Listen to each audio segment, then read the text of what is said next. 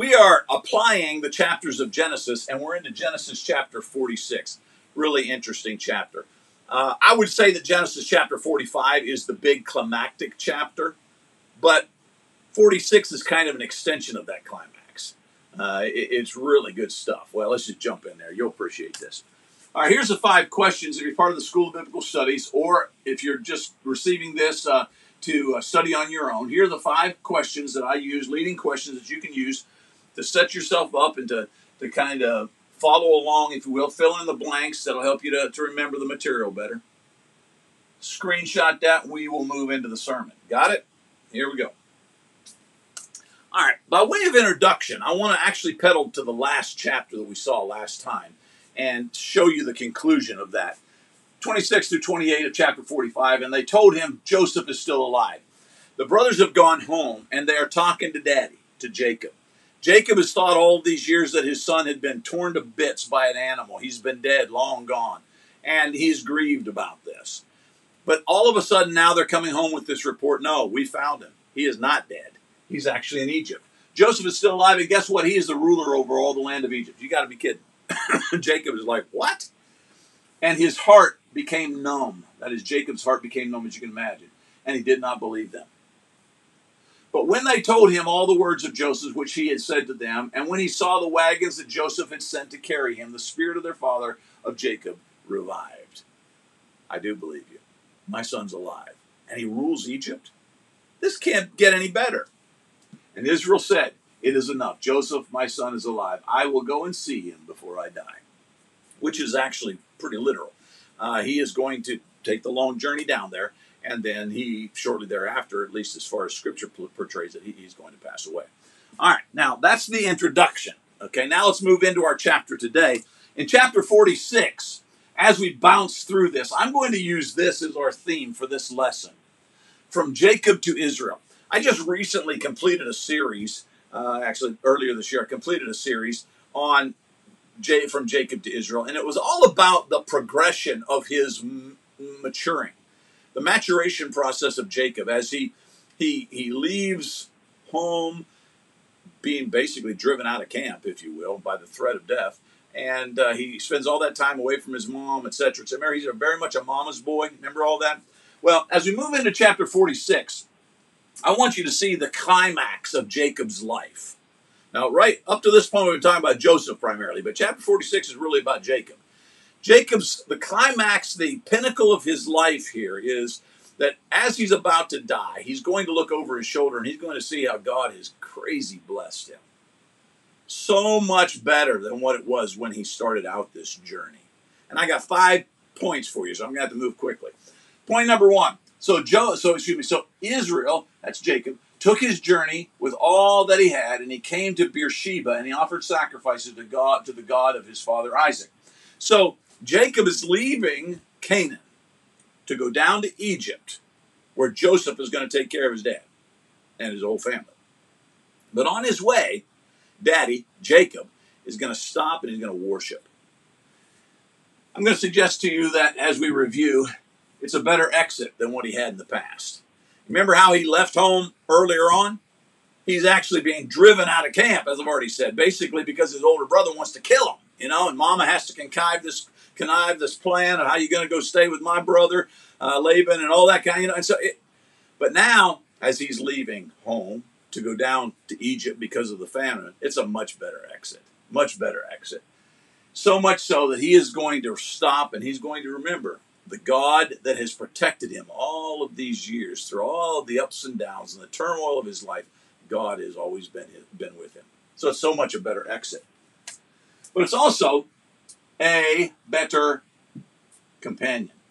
He's going to find himself so much, how shall I say this, in such a better condition as far as partnership is concerned, comfort is concerned. Remember, Jacob was a mama's boy, and he loved his mama, and his mama is the one who connives all these various things about how she's going to get him to be the number one child in the family and all of those kind of things. But Jacob eventually has to leave camp, as I've already said, and there's no indication in Scripture that I've ever found that he actually sees Mama again. She evidently dies while he's gone. And so it's really pretty sad. as he walks down the path, glancing over his shoulder repeatedly, no doubt, at Mama, who's waving, tears in her eyes, all of those kind of things probably, and he's leaving. But in the course of that journey, he discovers a better companion. Now, that better companion is not going to be known to him real well at first. He's going to make sacrifices to God, etc., etc.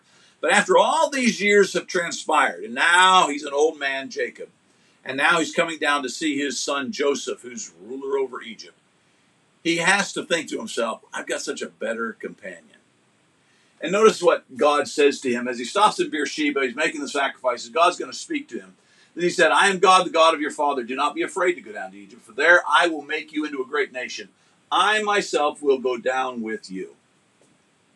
Now, this really isn't a change, because God himself went with Jacob when he left camp earlier as a young man. He left camp and he went off to Uncle Laban's house. God was with him that entire journey as well.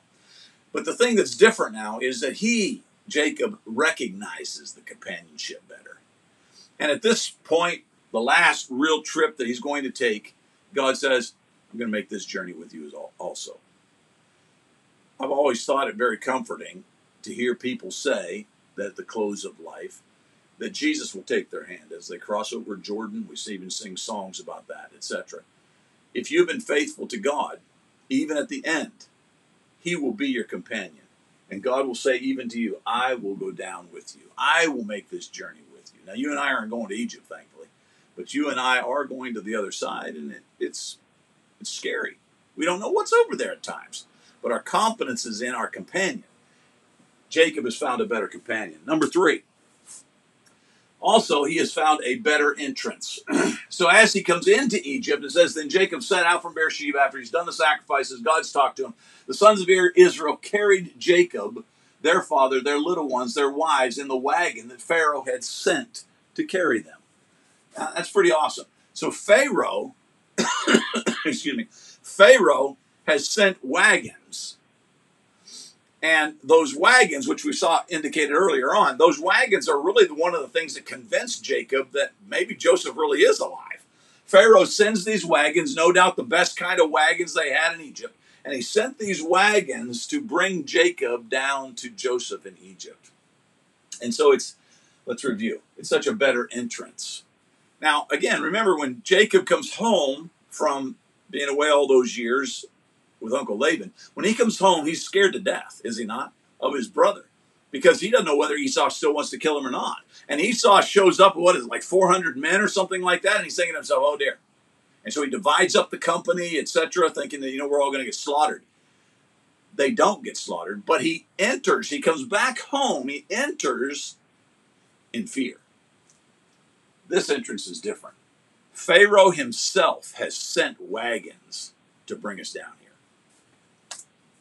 It's not just a better exit, a better companion, a better entrance, but it's also a better discernment. 46 and 28, it says that as they're approaching, Jacob sends Judah ahead of him to Joseph to show the way into Goshen. And so he's going to say to Judah, he's going to say, I need you to go talk to your little brother and tell him, we don't have any GPS. How are we supposed to figure out where we're going? And get us directions. The thing that I find interesting about this is you remember that Judah is the fourth born. And Reuben, Simeon, Levi, Judah. And so he's not the firstborn. And we've already had the discussion as to why Jacob passes over those first three and the perverse things that they were engaged in and all that kind of thing. But Judah, it seems, has now become the leader of the family, at least at this point. Now, Joseph's going to be that when they get to Egypt, it seems. But Judah is the one. And so let's review. There's better discernment. Remember the decisions that Jacob made early in life when he was fleeing the camp and all that, or even before he was fleeing the camp? He was very selfish, didn't make good choices.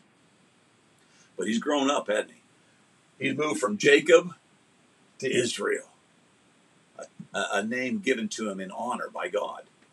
And then lastly, notice that he also has a better bucket list. I really love this.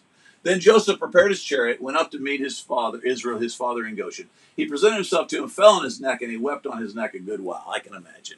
What a reunion that would have been. Israel said to Joseph, "Now let me die, since I have seen your face and know that you are still alive." Jacob has gotten to a point where life is not so much about him as it is about others. It's not so much about what he can get as it is relationships. And in this particular case, with regards to Joseph, his little boy it's been discovered that he's not dead. He hasn't been torn apart by a wild beast. All these years that I thought he was gone forever, he's not. He's alive, and he has been blessed by my God to the point that he's now ruler over Egypt. Wow. And so Jacob has a much better bucket list. If we had gone back in Jacob's life, just prior to him being run out of camp, what would have been in his bucket list?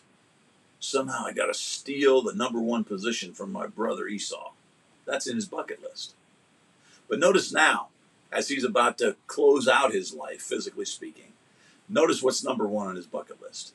I want my boy. I want my boy to be okay. And as long as I know my boy's okay, then I can go off to my Creator. I can go off to my God. And he's excited about that. So when you consider what is taking place here, this is pretty awesome.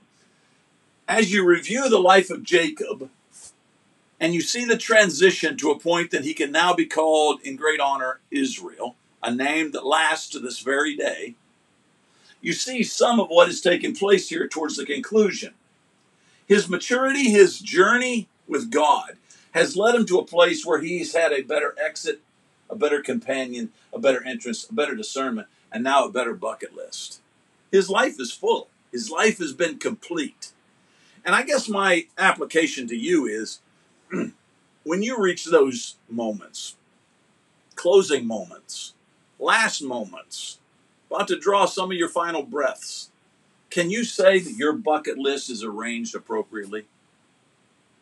I can't tell you the number of people I've talked with who were approaching that time when their bucket list just wasn't complete, and I got to do this, I got to do that. They were just clawing to stay in this realm, to stay in this world. Imagine being in a position where you didn't want to stay here, but you wanted to go there and be with the Creator. If you can find that level of fulfillment, validation in your final moments, you can say, as Jacob said, "Now let me die. My bucket list, I've done it all. Everything's good. Let me go to my Creator." That should be our goal in life. Here are the 5 questions we addressed during that sermon time. I think we did a pretty good job. Go ahead and screenshot that. Got them?